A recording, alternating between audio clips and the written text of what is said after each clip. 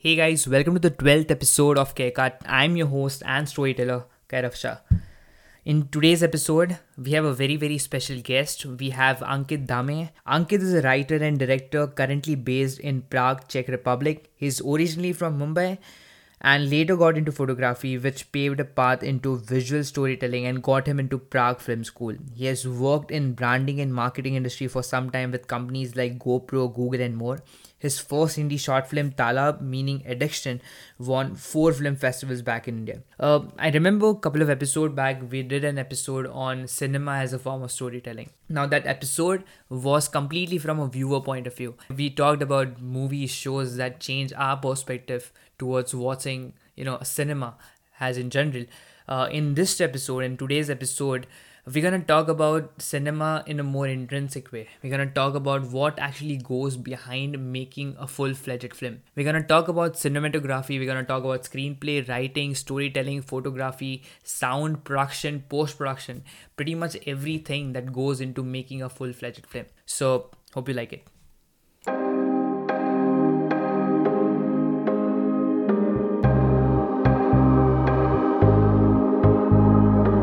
I mean, you can just finish that movie and start watching I right think I before have the to credits. say That was one of the that he points was actually that Christopher escalated Nolan. my interest in the response.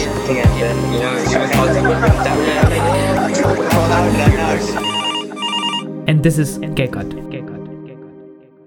For those who don't know, we are from the same undergraduate college, right? In my fourth year, I guess I was making a short film, something like that, and one of my friends from the drama team told me that okay, there's a person who is into this particular field, and that's when I found out about you, and I checked your Instagram page and realized, okay, why didn't we meet earlier? But it's too late then. But yeah, coming again, specifically why I mentioned that is that you were a complete photographer at that particular stage. Even at, I guess, read about your, found out you on Instagram like third or fourth year, you were officially an GoPro ambassador. You were doing photography full, I'm not say full time, but kinda into it. So because we find most of the people who are doing photography as a hobby or a side project, but you were really into it. So when did that transition happen? I mean, it's like obviously we did everything else other than engineering in the 4 years of engineering. I was into photography just as a hobby way earlier. I would say when I did a diploma before my degree, so I joined degree directly from the second year. In my diploma days, I was just starting to get into professional. I was trying, like, okay, let's see. And I was mostly just on Instagram. I think it was in my second year of degree, and I just ended up getting a contract from one of the one of I wouldn't say one of the biggest. I don't want to say I don't know that much, but it was a really good digital marketing agency, and they hired me as an in-house recurring photographer on a monthly repeating contract. And yeah, that was I was actually kind of working full time, I think, because I would attend college only 2 to 4 hours a week, and I had really bad attendance. I had 0%, I think, in lectures. I was only attending practicals. I mean, yeah, I can, that makes sense. I mean, it was the same for me as well. But this was back in like 2016, 15, 2015, 16. 15, yeah. I mean, from there, you are actually studying. If I correct me if I'm wrong, like cinematography, filmmaking, screenplay writing here in Prague itself, right? How did that happen? I mean, storytelling for me started when I started writing music a little more seriously than I was before, and that was more of a verbal storytelling for me, and that was my gateway into stories. And after that, I got into photography. That became a visual form of storytelling. So I I would try to make when I would go on press trips with brands like GoPro or like any other company.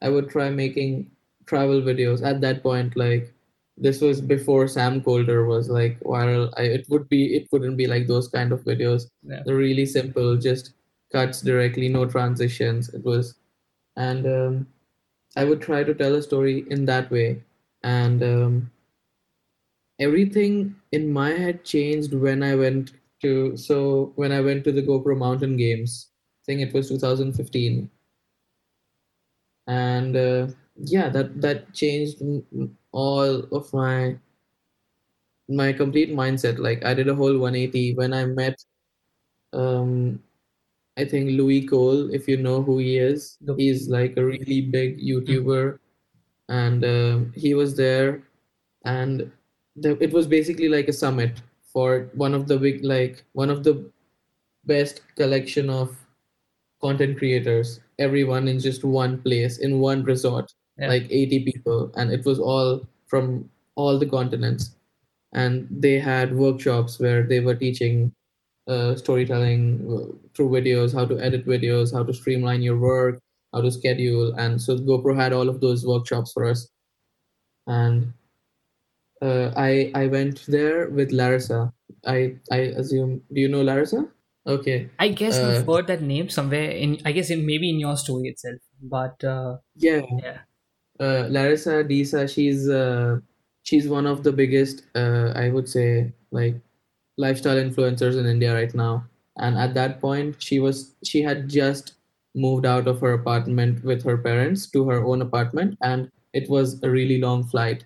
Was We were in Vail, Colorado, so it was coming from Colorado back to Mumbai, okay, and through the whole flight, she was just telling me how her parents did not even believe that she would be able to sign a lease on herself, and she was like, you know what, I'm going to prove it to you. And now she has an assistant, like she's in she's partnered with insane brands. She went to with, I think, uh, British tourism, and she's gone to like a lot more countries than I I don't I will probably ever go in her age. um and yeah, the whole conversation with her, seeing that someone can actually take their passion to a career.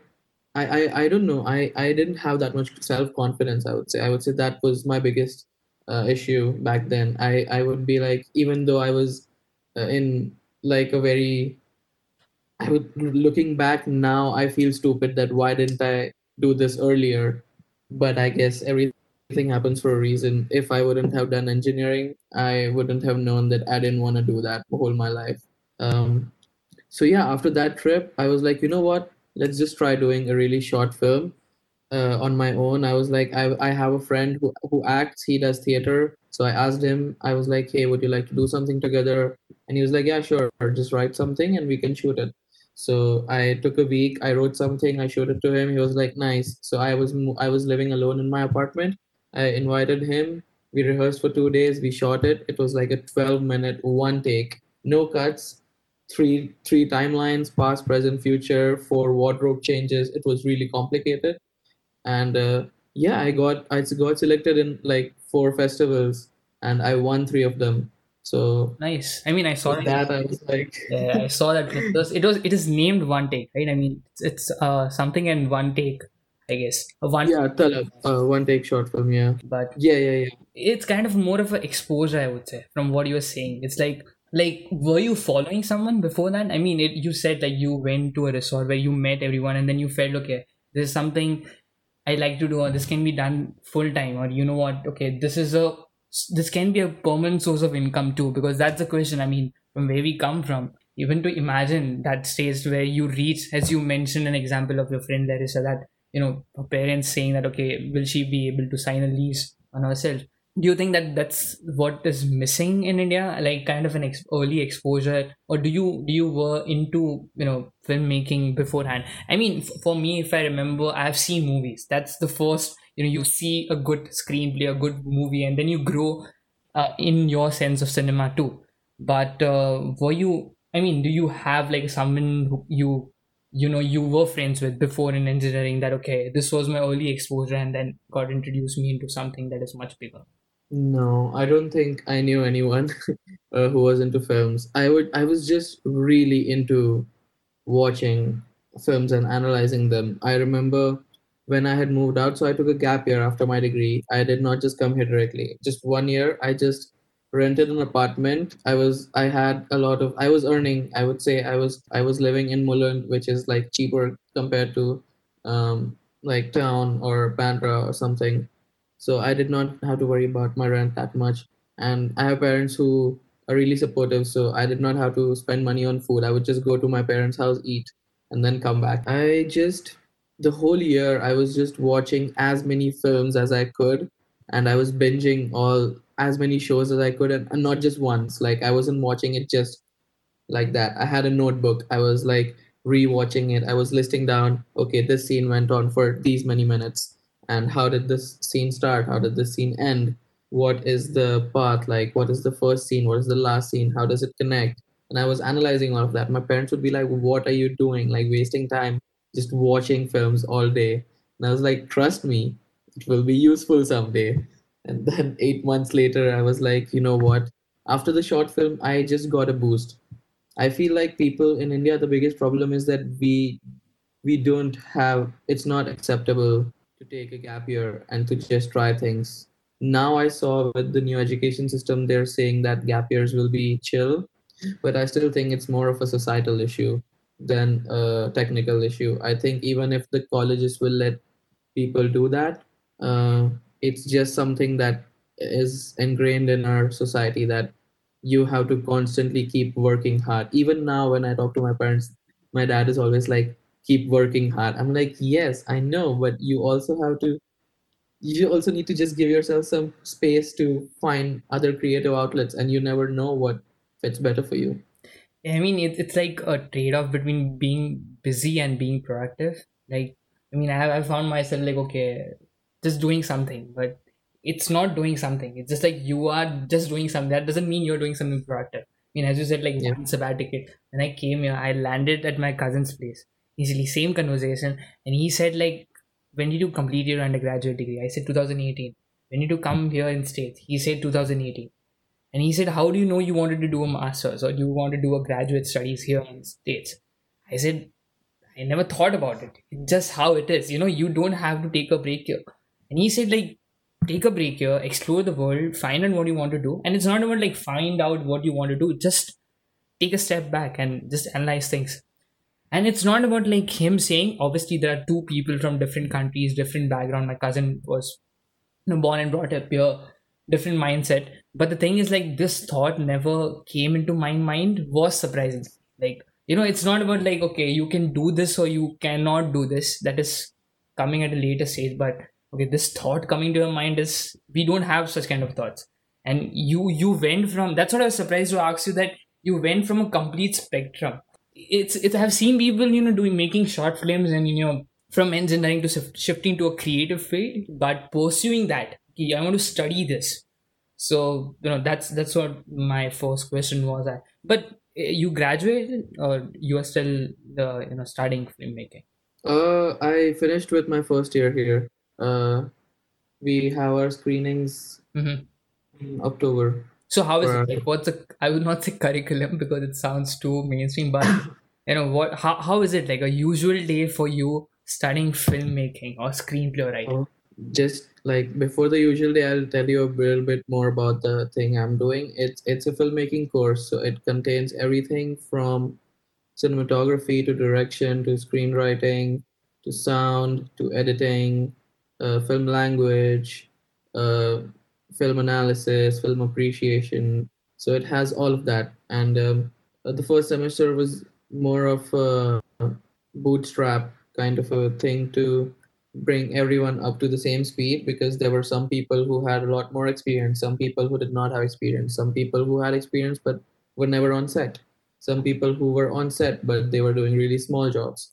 So just to bring everyone on the same level, the first semester was just a speed run through like how does it feel like being on set a lot. So we were just constantly being on each other's sets, and those days were, I mean, in my first semester I would just come back to my apartment to sleep. We had no time. I would leave at 8 in the morning. I would wake up and leave. Like if I had class at 8:30, I would just wake up and leave. It was like there was no planning. The bag would be the same every day. I would just wake up, take my bag, leave. I would stay there till 5 or 6, and then we would. Um, the thing is, because here it's all about connections. You need to make friends with the actors. You need to make friends with everyone in the school, so that when you want to have your own set, when you're directing your own film, you need people to say yes, I will come and do something on your set. So yeah, half the time you're just going out with people, going to their place, watching movies together, or just hanging out. And it's not just it's never just hanging out. You're always talking. It's because it's an art school, and I never knew how conversations here go. I mean, in engineering college, we talk about the most randomest things, but here it was pretty much always philosophy or just like modern issues, and it was always something challenging and thought provoking. So you would constantly find inspiration. Every night you would think of something new, and yeah, I don't even remember how time passed by. The It, it, second semester was pretty chill though. it's more of like, as you said, like experiential based education. Like rather than, my next question was what is the examination look like? I'm like, okay, there should be some way to test, because that's how tuned you are, from a standard education system. But I mean, I don't know who said it, but you cannot learn cinema, you can experience it. Like, so it's more of being there rather than just learning in the classroom or stuff like that. No, we have really intensive classes. It Our lectures would be 2 hours each, and it would be a lot. I mean, we don't write down a lot of things. It's not literal theory, but there are a lot of aspects that you need to learn. You need to understand, especially for direction. It is a really complicated job. It's so much multitasking, and you need to remember there's a lot of rules. Uh, there's no like, literal rules in cinema, but it's set of guidelines that you need to follow so that the audience does not figure out that, oh, they're watching a film, because it needs to be immersive. To just learn to always get yourself into a rhythm where you follow those guidelines just by instinct. Oh shit, that takes so much time, and that takes so much learning. You need to watch so many films. We had a class which was modern master films. Every week we would watch one film, a really heavy film, and through the whole film we would have like a notepad with us, and we would just keep noting down things. And then the next, I think 4 days later, we would have a class of analyzing that film, and we would sit in the theater. Like, our school has like a screening room which is in the attic. So we would all sit, the professor would come, and he would just be like, so thoughts, and then everyone has to just speak about the film for 2 hours. It was way more deep. I thought it would be like that. I was like, yeah, how I can talk about my thoughts about the film, but our professor would be like, so how was the sound? What do you think were the inspirations for the sound? And then he would send us links to the interviews of the director and the writer, and he would tell us, read those and then come, and then he will ask us, what do you think was the intention behind the imagery that was recurring in the whole film? Why do you think all of the, like, one of the films was Enemy? I don't know if you've seen it. Yes, It's yes. Jake. Jake Gyllenhaal. So just yeah, exactly. So we were talking so much about it, because I mean, you get people from all sides of the political spectrum, and people were talking about how that film is so misogynistic, and other people were like, how that's the whole point. It's intentionally misogynistic, and yeah, it's a lot of deep talks, and yeah, it gets really heavy. Also, I mean, since you mentioned movies, like, so I wanted to ask that, if you see, compared to cinemas, Hindi cinema on one end and, international cinema on the other end, right from the 90s, obviously both the cinemas have grew immensely. But purely speaking of, cinematography or screenplay, have seen more good stories or movies which have a good screenplay, a good direction, do commercially well in international cinema, or to be honest, like Hollywood. Like, but if you see on the other end, like on Hindi cinema, we have seen movies like Masan, we have seen Tumbad, a very Shahid or very cinematography heavy or storyline heavy, movie, not doing that good commercially well in India. So what do you feel like? Is it the audience is not getting it, or is it not done right, or what is the gap that is not fulfilling both the aspects of No, that's a good question, and I've thought about this before because our screenwriting professor is from Spain, which is also not like technically a first world country if you compare Yeah. like Czech Republic and all these countries where they're fully developed. Yes. So he was talking about it, why he's a really blunt professor. So he always says like our countries are only masala films and just like spices everywhere. It's really loud, and we had a conversation about it, and then I thought about it, and I think the reason is films in every country and every culture do well based upon where intellectually our society has progressed up to a point where what is okay to be talked about and what people want to hear. It's not just what people can understand, because I'm sure every no one in India is so dumb that they don't get the point of Masan. It's just that they don't want to think about it. They don't want to talk about it right now. What they want is just entertainment, because there's two major types of films that usually screenwriting wise, if you want to describe it. One is an arc plot, where there's a very clear character arc. Character starts with a dilemma, there's a conflict, and then gets resolved. And then there's mini plot films, where if you look, there might not seem like an evident plot there. It will be something really small. Like if you've seen Once Upon a Time in Hollywood, Yeah. it's there's not exactly that much of a plot there. It's a mini plot film. So those kind of mini plot films need an audience that does not have third world problems, that only has first world problems. People who have surpassed the needs of having arcs, people who have themselves, like people who have taken healthcare taken care of, people who have everything taken care of. They don't need to worry about the most basic things. In India, we have a lot more problems that we need to uh, like finish off before the audience can give their mind to feel sad about really small things. It's more of like a I think that's why. necessity luxury trade-off, right? I mean, I was speaking to one of my friend who is studying filmmaking at Whistling Woods, Bandra. It's just a normal conversation. He said that in India Yeah, we have more of aspirational cinema. Like yeah, it's like as you exactly said, like we as a third world country, want the audiences want to live their dreams or what they want to do in reality in the movies itself.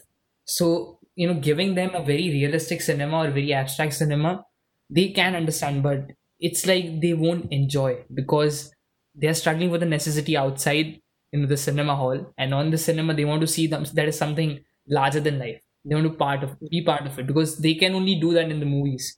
So it's more of like kind of an aspirational cinema. But do you feel that okay, in the coming years, it will change or not to be change, but there is a specific audience reserved for those kind of movies also.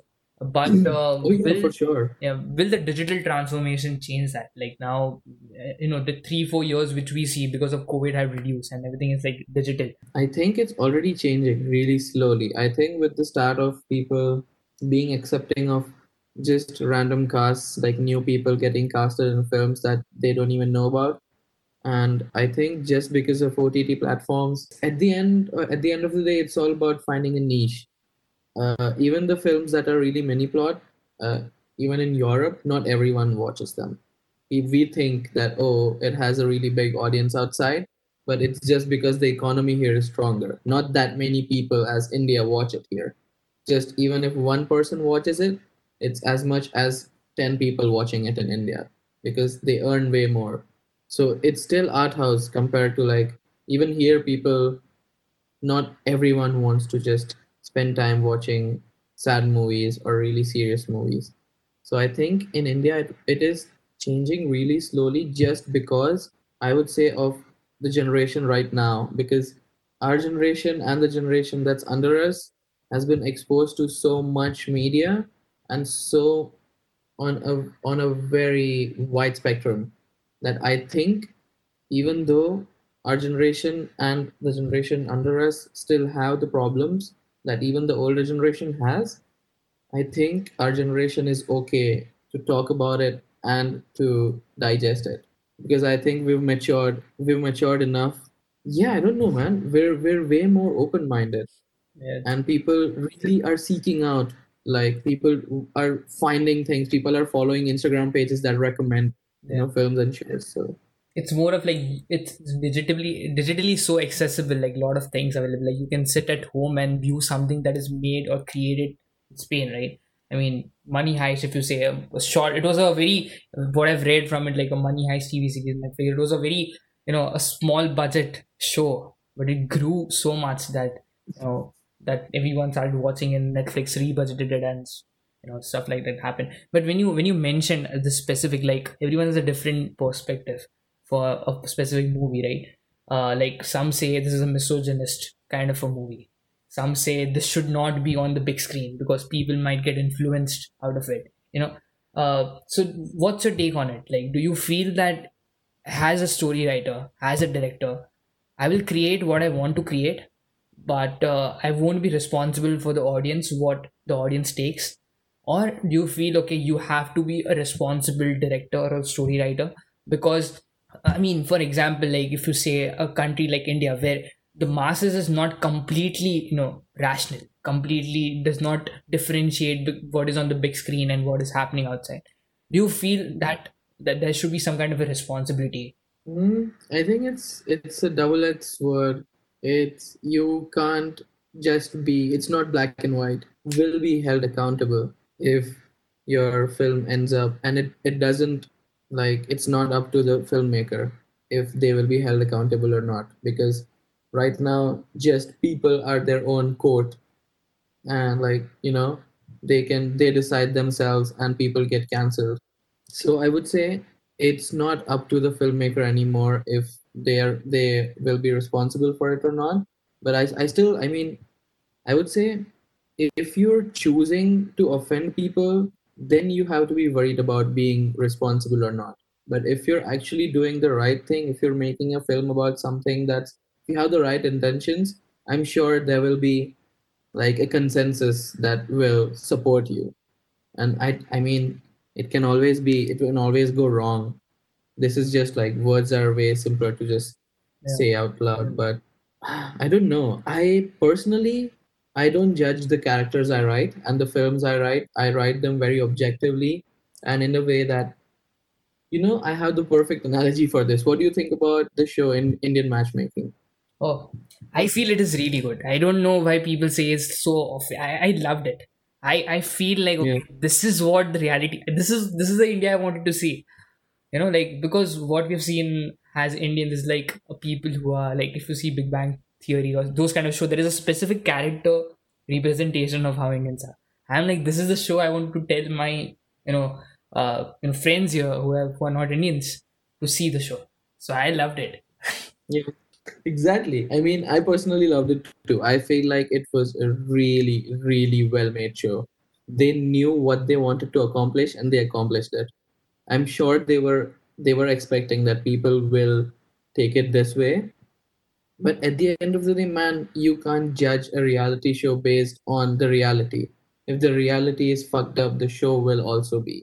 You Yeah. know, you can't be like, hey, they're showing all the bad things. Well, if there's bad things happening, you will see bad things. Things. That's And exactly it's how like, from films are. your perspective, it is a bad thing, right? From the character's perspective, it is a normal thing. So it's a different level of, Yeah, exactly. yeah. But I get it. What you mean? Like it's. I mean, no matter what you create, there will be some kind of a gap from your point of view, from what you see how the world is, to what is you're watching on the cinema, and there will be a gap between the two. Yeah. I mean, at the end of the day, films are films. And Tarantino said it right when every time he's been asked about why do you have so much violence, he's like, it's entertainment. You're not supposed to take it literally. Like, you can't kill everyone on the street if you want to, but you can at least watch it. I mean, where else will you watch it? And there's nothing wrong with indulging in like things that you will probably never ever do. Not probably, for sure. I mean, don't do crime, but I feel like I'm coming off as really You edgy don't right have now, to. but I'm just trying to be logical. You don't have to worry about that here. I mean, there are like very few people who might be listening this podcast, so very less chances that you will offend somebody. But I put a disclaimer. I actually, a couple of weeks back, I spoke to a stand-up comedian in Mumbai. Very good friend of mine, like 5 years older to me, doing comedy since 6 years now. And after this, what happened? I'm not gonna say it, because what happened, you might be aware of, like with all that. Lady put up a video on some, Yeah. that happened, and actually it was unknowingly that we recorded a video recorded the episode the very next day, and we couldn't upload it. So he just texted me. He said that they are filing police complaints, threats, everything, and actually looking down and who is this person, and finding content that is 5 years old and then threatening that person. So we couldn't upload it. I still have the recording. I'm like, I every week I send him that, okay, I edited this part. Is this fine to upload? But yeah, you cannot do anything with that. But like as you mentioned, like when you write a story in your film specifically, or when you write a story, or when you view a story, uh do you put yourself as some part of the character you're writing about? So what I see is that there is some people who write a story from their own perspective, that okay, the character might have some bit of myself, and there is some other people who are just like, okay, I will be completely separate in this completely different story. But is it possible to do that also, like, because you're writing something and there will be some part of you in that story? So how should you detach? Because you are exactly like Quentin Tarantino, like he's making a movie that is, I would not say fictional also, it's something which is to some extent he won't do, or it's not possible to some extent. Then how do you, so what is your process when it comes to those? I would say, I mean, first of all, I don't think someone can actually detach themselves completely. I feel like people always put some part of themselves in their characters, and yeah, to make them different, you just exaggerate different parts of the character. You don't write the whole character as you, but either the way they speak or the way they give punchlines or just something really small that you think is an admirable trait of yours or you think is a really bad trait of yours will end up going into your characters.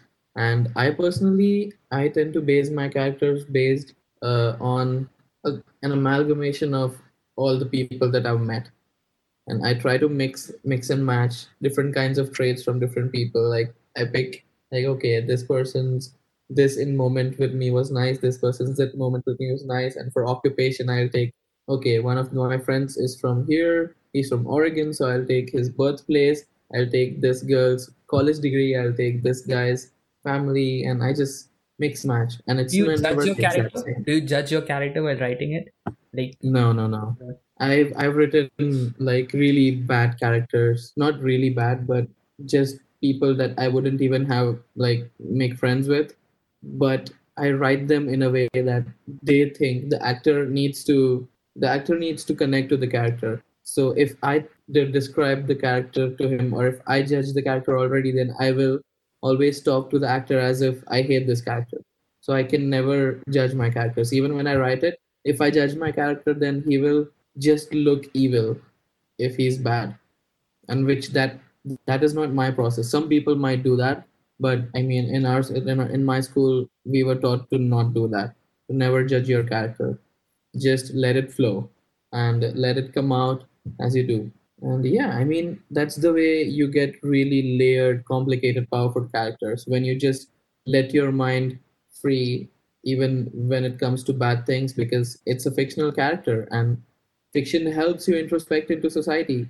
Or else, how would you talk about such issues if you didn't see such a bad character? You might not know that person in real life, but you need to at least see that person on screen to understand, okay, there might be these kind of people. And if I see this kind of person in real life, this is how I will feel. So I think that's important. That's what history is, man. Like, you need to document certain things, and you need to learn about them to realize that, okay, this happened. And if this happened, this is how people reacted. Reading this is how I'm reacting right now. And so I will learn. In the future, I would not do that. what is your like? I would say few movies when it comes to direction, cinematography. Not as a movie, like enjoy, but purely speaking from a screenplay, story, cinematography point of view, like both in Hindi cinema and in Hollywood or English cinema. I would say that you, okay, this is the movie had. It's a masterpiece, like from your perspective, that you can rewatch it multiple times, or you have learned like great things from. I don't think you might have seen it. I'm sure you might not have. It's a German film. It's called Tony Erdmann. Okay. Tony Erdmann. Yeah, it's oh my God. We were shown this film by my directing professor, in the Modern Master Films class. Modern Master Films is the class I was talking about, where we watch a film and then we review it.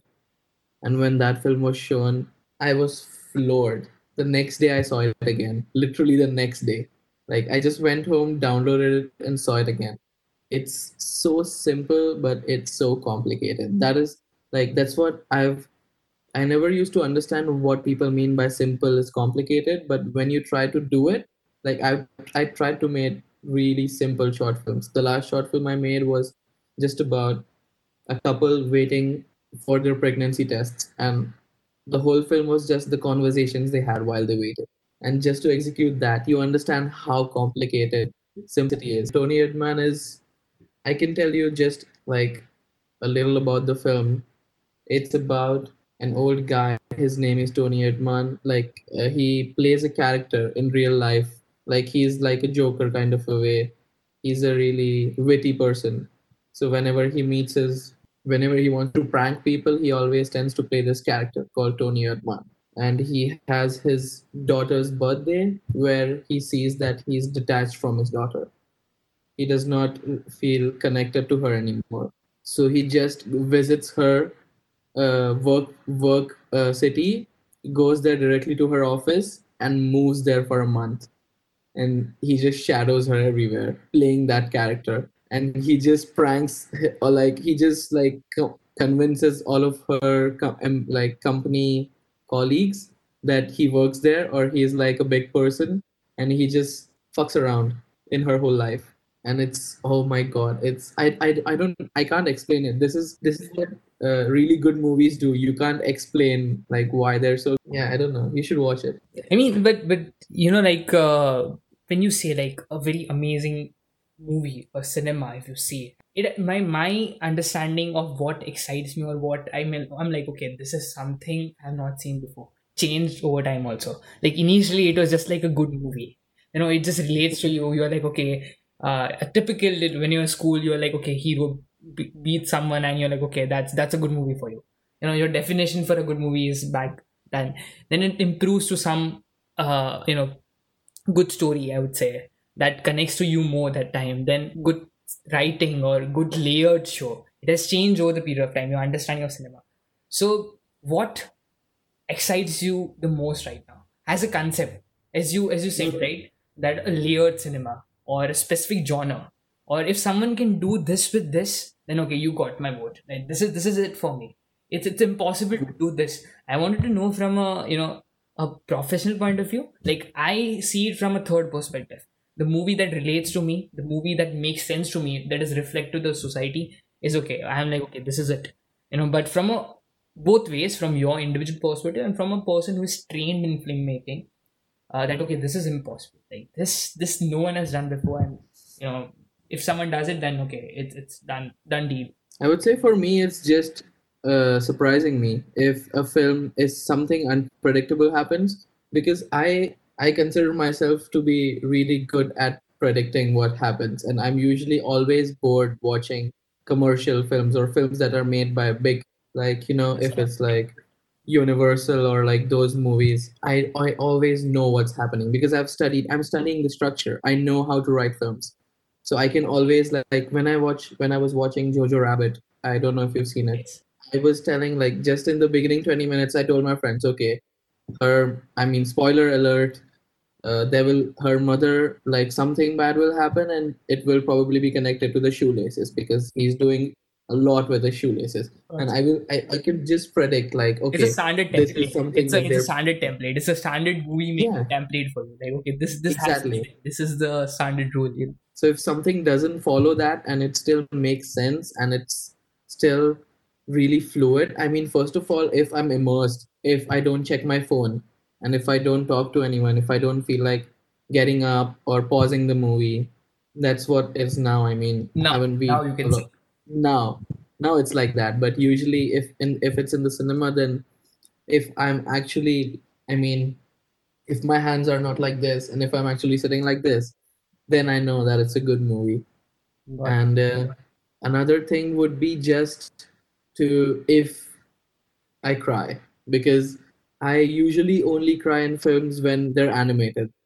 Like Pixar just gets me. Gotcha. I'm thinking I've cried in almost every Pixar. What is one any specific Hindi movie you have in mind? Like not as of now, but if you remember, okay, this was a good cinema. This was a good pure screenplay or direction, if you say so. Recently, I mean, before I came here, I would say Son Chiraiya, one of my favorite films that I'd seen in that year. And I don't know why. I saw it twice in the cinema, like in the same week. I went there. Usually, if I really like a movie, I probably watch it 2 3 times in the cinema itself, because if I understand through the whole film first time, and if it's a good film, then I don't observe the small things like, oh, this might be like a story thing. This they might bring this up later. If it's a good film, I don't think about that.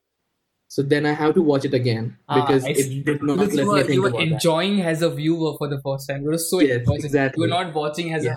I see. Soncheria was amazing. But Oh my that god. ruins the experience for you now, right? I mean, since you always view it from any movie from a point of view of, okay, this is the scene, this is like, okay, cut here, from that perspective. Oh yeah. Just- The first direction class that we had in the school, our professor told us, forget about enjoying films. This course will ruin the magic for you. And he was like, from now onwards, you will always analyze films unless and until they're really, really good. And only then you will know what you have to like, where you have to reach. You have to reach that place where even the filmmakers are amazed. So, it's yeah, now any all of us, like when we have movie nights in the attic or anyone, like people rarely, the only things that actually show emotions in people are comedies, like really good ones. And in film school, it needs to be like a dark comedy, really dry, dark, Yeah. something that is like, damn, that's messed up. That will make people laugh the most. Gotcha. So It's like kind of Ricky Gervais point. I mean, I was coming to that question also, like a dark humor, dark comedy. yeah. But you got to talk about, I'm not saying a medium of storytelling, which is very, core, or you can say humor, storytelling via humor, or you can say storytelling via dark comedy or something like that. So, Daniel's Lost, Few Minds, Daniel's Lost, Ricky Gervais. I've seen him live. I saw Daniel Sloss live in Prague. Damn, man. Don't say it in dude. Daniel's Lost Jigsaw. Daniel's Lost live shows, all the three. It's Yeah. I have not seen those kind of storytelling. I mean, it was a story for me because it wasn't a stand special. You see Hassan Minaj also to some extent. Patriot, I just love what he does. I mean, I'm like, okay, this guy did already what I wanted to do. So now what? Yeah. But how was the experience? I mean, keep the podcast aside now. I'm going to talk about Daniel's Lost. Dude, it was amazing. It was the best stand-up special I've ever seen in my life. Not just online, offline, just like in my life. It was like, and it's Prague, it's Central Europe. People will laugh at anything. Yeah. If you even tell them like someone in their family, really, you make a joke about their worst insecurity, they will laugh the hardest. Okay. This is the best crowd for stand-up, and Daniel was killing it. Like the whole crowd, like there was like a 50-year-old lady that was peeing her pants in my row laughing, legit Oh, peeing shit. her pants, because they allow beer in the cinema, like they allow beer and alcohol, everything, right? Yeah. So she was just 2 3 beers down, and she was like laughing so hard.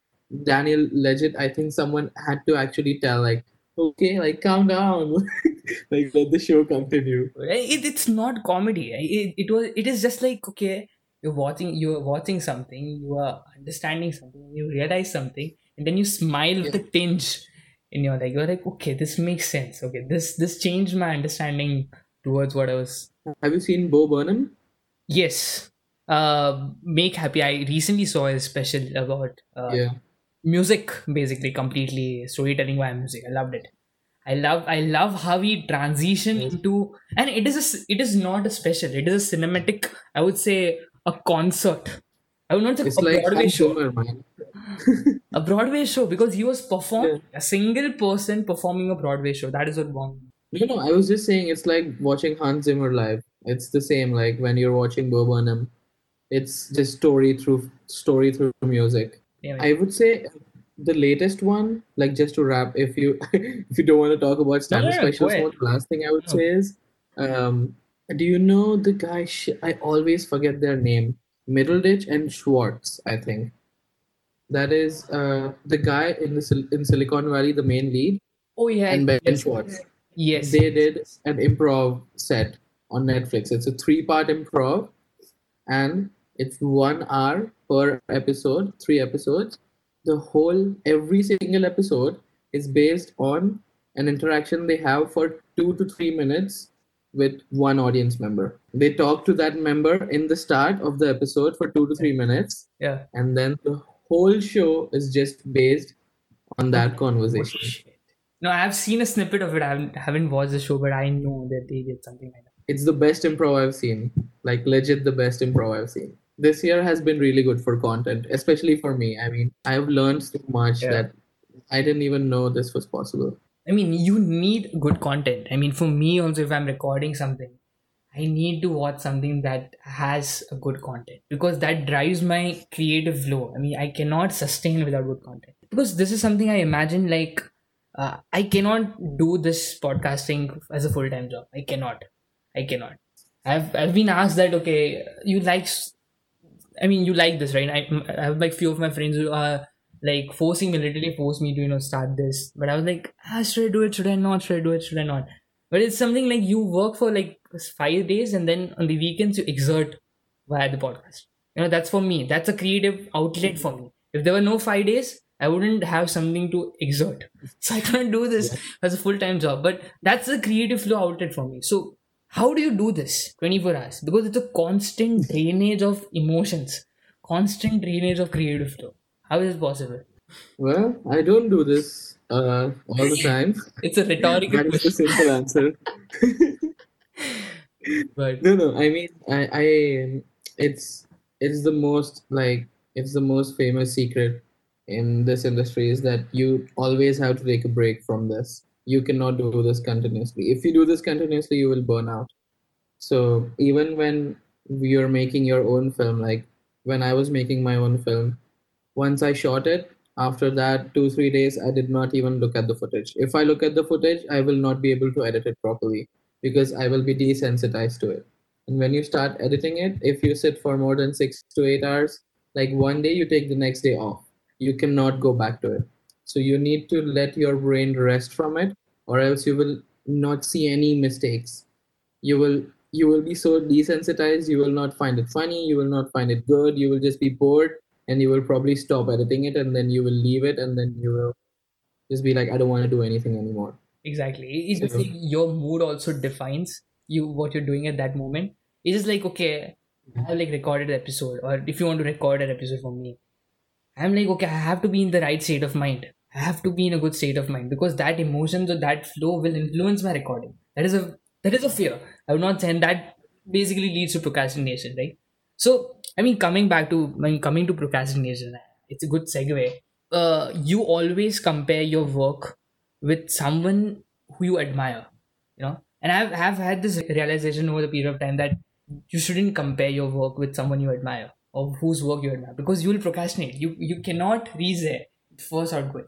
So how do you it's not possible also to not compare because you constantly you like that stuff, you like watching that stuff, or you like consuming the content, but at the same time you're also doing the same stuff. So do you have specific people that you, okay, these are the people you like their work, or this is the people, okay, if you get an opportunity to work with, you are like, don't pay me, man, come on, I'm gonna do this for free. for me, I don't know. I would say I don't actually compare myself to other people's works that much. I usually tend to just compare it to my old work. If I find my last short film cringy, or if I like just if I go back 1 year and I feel like, oh no, what have I done? If I feel like that, then I think I'm growing. Mark that I need to compete with myself, basically. I'm saying like it's not more of like comparing, it's more of like reaching the perfection, like you Yeah. always like, okay, this, because there is always something you won't like in your own something you create, right? There will always, because you will see, Yeah. you will find mistakes, and that will stop you from creating something or the other.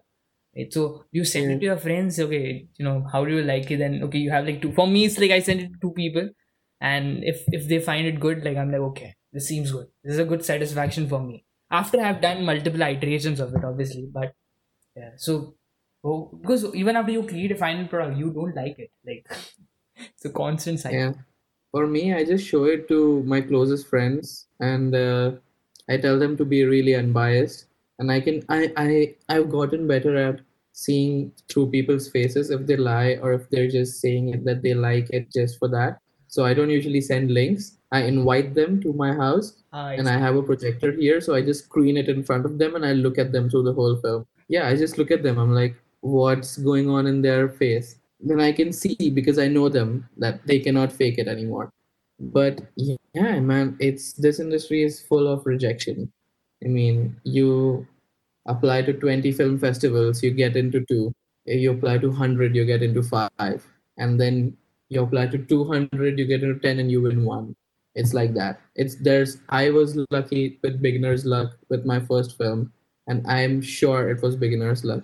I personally, when I go back and I see that film now, I don't think it was that good, but it was India. So it worked there because it was more of like inspiration porn. That's what India is. If you just show something that makes people feel like quit smoking, that was my whole film. Just damn, smoking is bad. So I mean, that's what Indian short films have boiled down to. social So message at the end. It's a standard template. yeah, it's just social messages everywhere and poverty. Like a beggar finds something on the street and then Yeah. yeah. When it comes to like editing the film, you mentioned editing or directing or shooting the film. I've seen, as like I've seen like many Instagrammers now on Instagram like taking couple of short clippings, merging them together, adding a background sound to it, and filmmaker. Ta-da. This is now full time job what I do, but it's not simple as that, right? I mean, you there is a difference between being a wanderlust and a traveler. Like you go to one trip, you record, you take some video footage, you merge them together, add a sound, and okay, I'm not like judging on anything, but I'm just saying it's not that simple. Yeah, yeah. So I want people who are listening also to know that how difficult the post processing is. I don't know, honestly, and I also want to know that how much time does it take to post process, because there is lighting, there is sound, there is a lot of things going on, right? It takes way more time that I think you probably assume. Um, First of all, just the whole process. We say it's like a joke. It's like a scary joke when you're inviting someone into the industry and when you're explaining them how pre-production, production, and post-production, how long it takes. And we always say production is the shortest one. You're shooting the film, that is the shortest part of the whole process because you can shoot a film in like 3 days. That's it. Pre-production will be like 2 months, and post-production will be like I think 60 hours, 80 hours, depends on how long the film is. And it's always hours because you Yeah, cannot compare it to days. Like people, I can do edits longer. I can sit for 8 hours. I'm fine with it. yeah, it's a Some great people difference. don't usually sit. So I mean, I don't know, and I don't consider even I don't want to be judgy, but I don't. I mean, yeah, filmmaker is a tag. If anyone wants to use it, they're fine with using it. I personally have my own criteria for what storytelling is and what an actual narrative film is. And those are like video reels. I would say it's just for me, those are video reels. And those max, I would say, would be like motion portraits or something which is more of a moment, something which doesn't spark an emotion except adrenaline or excitement. It can be monotone. It can be like something, one thing that you can just make that, yep, that's it. But you don't have to establish characters. You don't have to establish a location. You don't have to write dialogues. You don't have to make the dialogues feel realistic. You don't have to do art direction. You don't have to do like sound design. You don't have to worry about all of that. In this, like, just for shooting a 10-minute film, you need 12 people on set to make it look like a proper set. You need like even though people have just woken up in the film, you still need to do makeup because the lights will make the face shine. You cannot have that. there's so many small things people don't even know. Like outside of the industry, people don't know there's a job which is called a script supervisor, in which the whole point of that dude or that girl is to just say which shot was good, which shot, what comment, what did the director say after he said cut, and how was the sound in that shot, and what was the sound roll number, what was the name of the sound file, what was the name of the video file, and all that whole sheet goes to the editor because usually the editor is not on set. So the editor has to just look at that sheet, look at the files, and then decide how the film will look. It helps in the post processing or post Yeah. basically after it is shooted. Yeah, and that would, to answer your question in a really long way, that would be the first step to post production, where you take the script notes and then you're like, okay, now let's understand what the film is. Then you look at all the files, you go through everything, and then you sync the video with the audio, because on film sets you don't have mics attached to cameras. You have sound separately. You clap, and then you have to sync that for all the takes, and then you have to arrange all of it, and then you have a certain time limit. You have to decide how long a shot is. You cannot just cut through anything you want. It has to make sense in a way that the audience does not get dizzy, because you can actually get dizzy from a bad edit. So you have to make sure that the audience does not puke. Yeah, it's real. Like, I can go on for hours. It's a really long process. Yeah, I mean it's. I saw your couple of your films. I saw, I guess, one with Jenny Unchanged. I saw Jenny Unchanged. I saw Sabr, and I also saw Time. I will be honest completely. I did not understood, like, explain me, because I loved it. I loved watching Time. Yeah. There's one couple, and I get it, like there's two emotions. You were trying to show two Yeah. emotions of two people, like at the same time, at the same moment, at the same place. How two people can have two emotions, and you try to capture that. Is that what the short film was trying to say? I mean, for those who were listening, I just wanted to say that you have a YouTube channel, right? I'm just gonna plug in here that Yeah. go and watch the short films, Time specifically, and Jenny Unchained. I'm gonna talk about Jenny Unchained later, but first Time. Time was basically just a music video for my song. So it was not based, I did not plan for it to have like a linear like narrative, but I still tried to make it as much of a storytelling music video as I could. So it was all like symbolism based on the lyrics of the song. So if you get a chance to watch it again, you can attach the lines in the music Mhm. with the visuals, and then it might make more sense to you. And Jenny Unchanged. I mean, dark humor completely. It was escalation. It was completely escalation, kind of a very dark layered. I would not say dark layered, I would say, but it was yeah, it was fast. It was fast, I would say. How did you think about it? Like, what was Yeah. Well, I don't know. That's my kind of writing. Like, I love writing comedy like that. Even like my flatmate was the director of photography. He was the cinematographer for all of my films. And anytime any of my other crew members, like any classmates, would come over to our apartment, he would sit me down and he'd be like, Ankit, tell him what new thing you wrote today. And so it would be like a whole session where all of like six people would sit around me like this, and I would just narrate like a new script like idea that I had. And this one was not intended to be like this. This one was quite different. This went through a lot of rewrites. It was supposed to be the dead body actually is not dead. He rises up and he kills everyone, and then he gets killed. I was just trying to make something really bizarre. I did not want it to have any deep layered meaning to it. This was just supposed to be an exercise where it's one take. Like this whole film is one take too.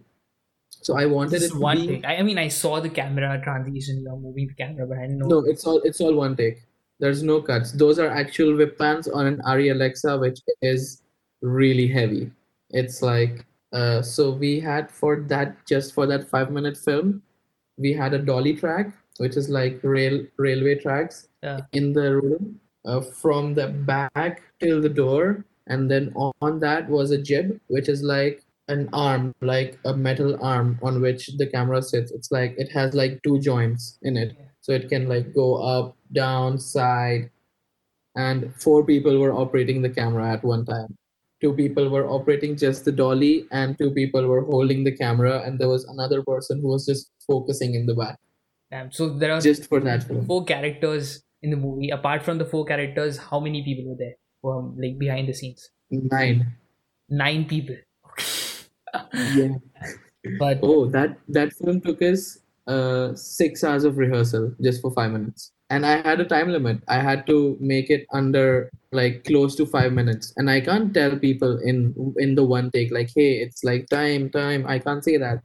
So it was just based on me directing them to be like, okay, at this point stop, at this point stop, you stop, move here, and everything had to be perfect. All the characters had a specific place where they had to stand at a specific time, because the camera people cannot like just improvise, yeah, because there's four people. 4 people. Everyone can improvise at the same time. What are you working on right now?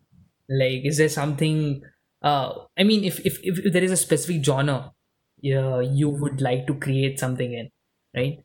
That okay, this is something. This is a genre I want to make something in this specific genre. That there is sadness, there is happy movie, there is this kind of a genre. What kind of a genre you are inclined towards? Have you seen Ozark? Okay, I've have not you seen Breaking completely. Bad? I've seen the first 10 episodes, but I get it. Yeah, somewhere between Ozark and Breaking Bad. That's what I wanna do with characters which are likable, but really bad. Like they're not doing the right things, but you're still rooting for them. Gotcha. And having it on a really dark setting where everything's going wrong, and it's like, yeah, somewhere I'm actually working on a TV pilot. I'm trying to write one, and I want to shoot it next year in my second year course, because we have a time limit of 30 minutes. This time we had 10 minutes. I can do a 30-minute TV pilot. That's what I'm aiming for. That's what for me Ozark last season was like that. I was on the edge. Like I stopped watching. I paused watching in the third season after 3 episodes. I was like, damn, it's getting really like I don't like the main protagonist right now. So I took like a week break, and then I came back, and then I just fell in love. I was like, this is the best season. What do you see yourself more as, like in the long term, like as a story teller, writer, cinematographer, director, photographer, or a musician? Like, I mean, obviously, it's not a good question because all are different forms of storytelling, all try to achieve the same thing as a whole. But if there is a priority, if there is a, you have to make a choice. What do you see yourself as, and who has a more control over the story? When you see a film, I always feel like, okay, director, he's a hero behind, no matter what the story is. Who has the more control? Director, for sure. No one tops director except producer. Director can fire anyone he wants on set, like he or she wants on set. At the end of the day, everyone has an opinion, and a good director always listens to all the opinions and steals opinions where he or she understands that, okay, this one is good one. They'll be like, okay, you're good. That was good choice. I will take that. Like a good director always does that, but a good director can also decide to fire anyone on set or change anything they want. And even if the script is really specific, the director can just disregard it and shoot it the way they want. But yeah, to choose something, I would be like a director writer, like a combo. Like Tarantino, David Fincher, they try to write their own. Christopher Nolan does that. I mean, they're really big people, but they all started somewhere. Like Nolan started with his student film, and it got picked up, and now he's there. It's the one of the most complicated, one of the most difficult parts to enter the industry, being a writer director, because you have to find someone to fund your projects. If you're just a writer, you can just sell your script. Yeah. Someone else will make it. And if you're a director, you can just do ads. But a writer director is like more closely attached to the story. Like if you wrote the story, you want to direct it, right? Yeah. You want it to appear on the screen the way you want it, the way you wrote it. So I would say that combo it should be a necessity. I would say, I don't know, I'm asking you, but like if I write a story, I want it to see that way, because the narrative can change. The director can narrate it in a different way, having a different script written by someone else. But Usually, um, I mean, a lot of times the writer is on set. So the director will take the writer on set and be like, okay, tell me, is this going good? And they will be in close contact. And really good scripts cannot be like executed in the wrong way if the director is good, because a really good script will have so much detail. It will read like a book. Everything will be so specific, like the smell of the air, everything. It will be exactly like a book. So any if you give it to any good director who knows how to execute it, you can get it done. But it all depends on how much control someone wants over their idea. And if I'm not one of those writers yet who can write the whole script in such a way that everyone has the same idea of the script, because I tend to keep some ideas to myself and I don't write that in the script. And then on set, I'm like, no, I want it this way. I forgot to write it. And then he was like, you can't do that. So yeah. Well, I'm still learning. Thank you, Ankit. Thank you for joining in. This was fun. This was really fun. Thank you for having me. Do send me up the pilot. I mean, when can we expect it? I mean, September next year. September next year. Exactly 1 year. Yeah. Hey guys, that's it from the 12th episode of KCAT. Hope you guys liked it. See you in the next episode. Until then, stay safe and keep tuning.